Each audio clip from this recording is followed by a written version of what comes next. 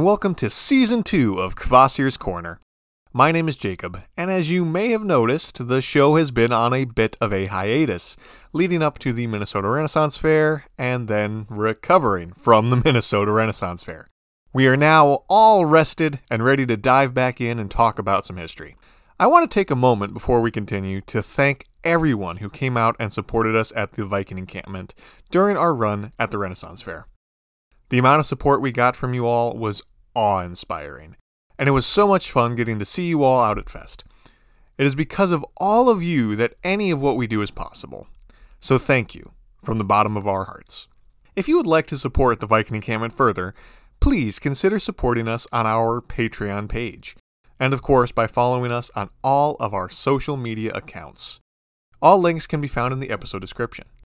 And finally, if you have any questions, comments, or suggestions about this or any of our other podcast episodes, please reach out to us by emailing us at kvasirscornerpod@gmail.com.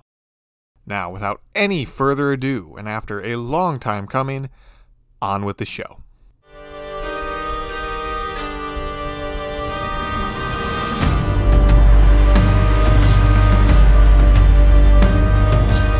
More than 1,000 years ago, a single Norse cargo ship was floating aimlessly through the dense fog of the North Atlantic.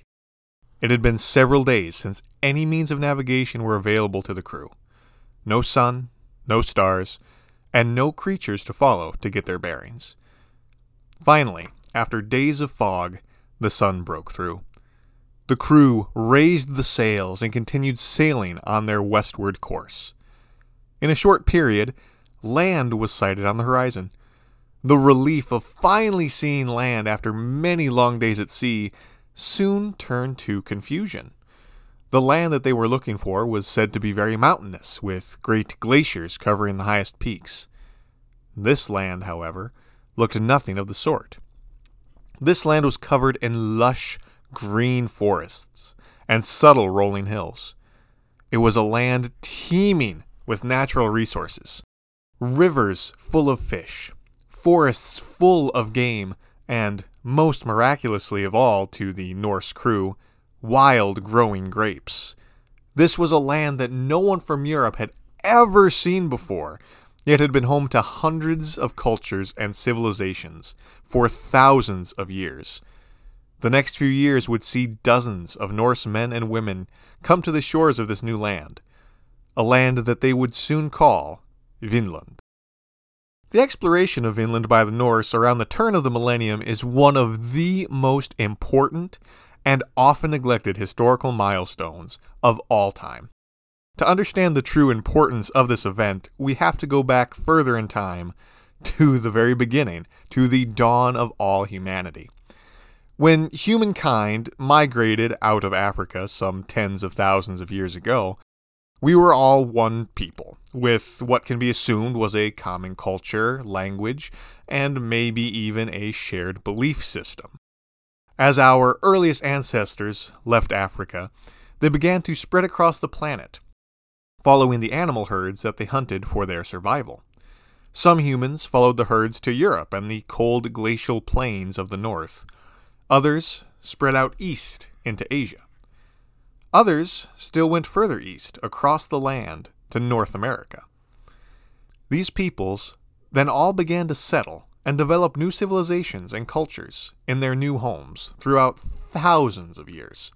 While by the time they reconnected in the early 1000s CE, the Norse and the Native Americans did not seem at all to be related, this moment served as a reunion for the long-separated halves of the human family.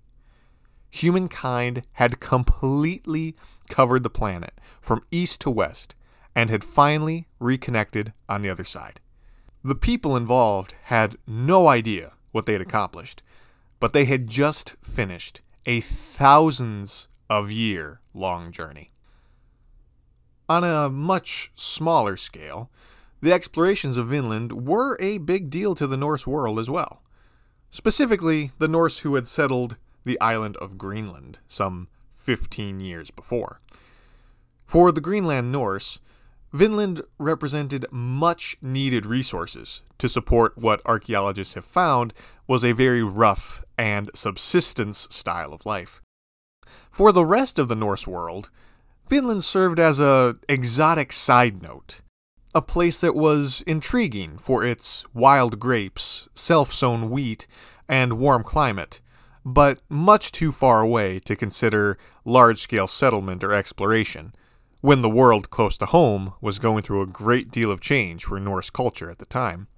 What can be said with the utmost certainty is that the narrative of Christopher Columbus being the first European to quote-unquote discover America is highly inaccurate.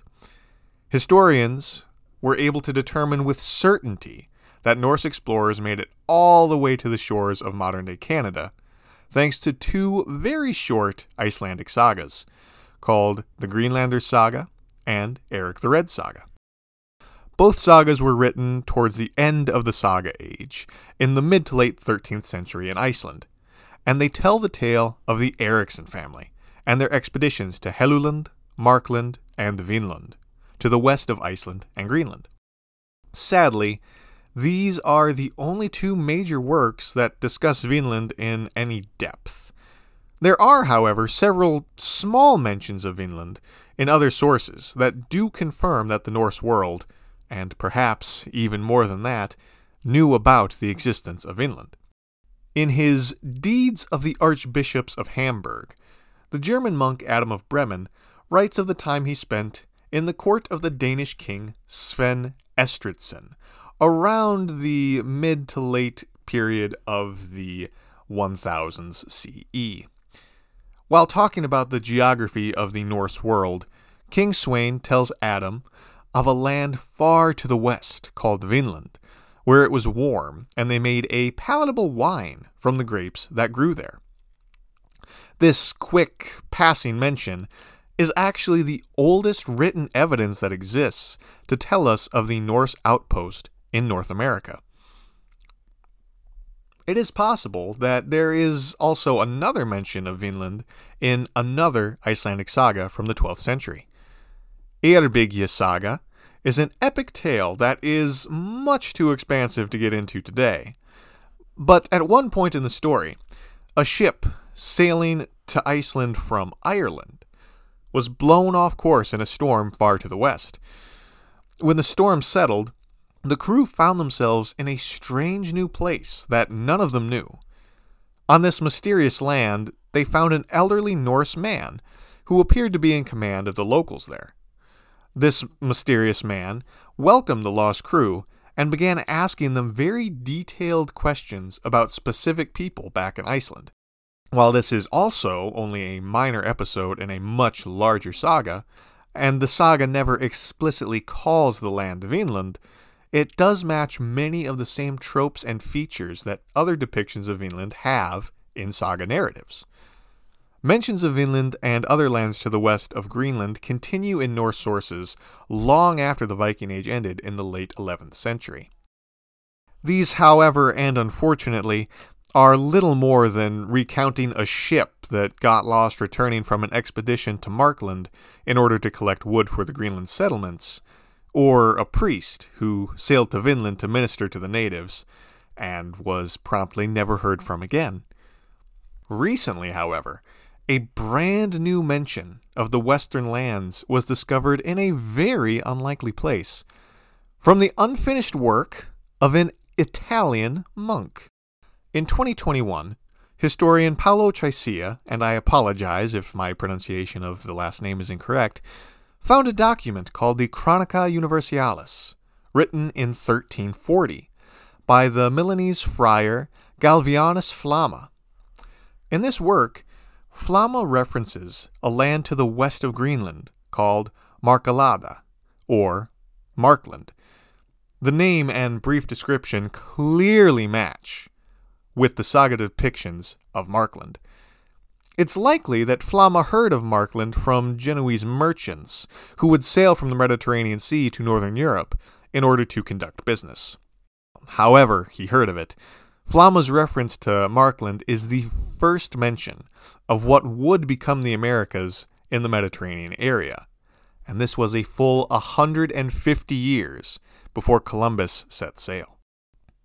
While the literary evidence is slim, the Greenlander saga and Eric the Red saga can tell us a great deal about the initial exploration of North America by Norse Greenlanders, and were in fact used by explorers and archaeologists in the 1960s in order to find the most substantial evidence of Norse settlement in North America. In 1968, Helgi Ingstad, along with his wife Anne, used the locations and land descriptions in the sagas to find remains of a small Norse settlement at the northern tip of Newfoundland Island on the east coast of Canada. The site, which is called the Lanzo site, consists of 3 turf buildings, all of Norse architecture, and a spattering of leftover artifacts, such as a small Norse cloak pin. There has also been evidence of blacksmithing at the Lanzo site, which leads modern historians to believe this site served as a ship repair station, where Norse explorers could patch up their ships after exploring the coasts of Vinland. Now, the Lanzo find was a major advancement in the study of the Norse in North America, and is a fascinating site that can still be visited today. However, the site is also the cause of some fierce debates. While it is true that the Ingstads who found the site used the sagas themselves as their guide, some of the descriptions on Vinland from the sagas don't match the location of the Lanzo site. What exactly do the sagas say that would cause such a definitive archaeological find to be called into question? Well, you'll just have to stay tuned to find out, as next time on Kvasir's Corner, we delve into the sagas to see what mysteries they may still hold. Thank you all so much for tuning in, and we will see you next time on Kvasir's Corner.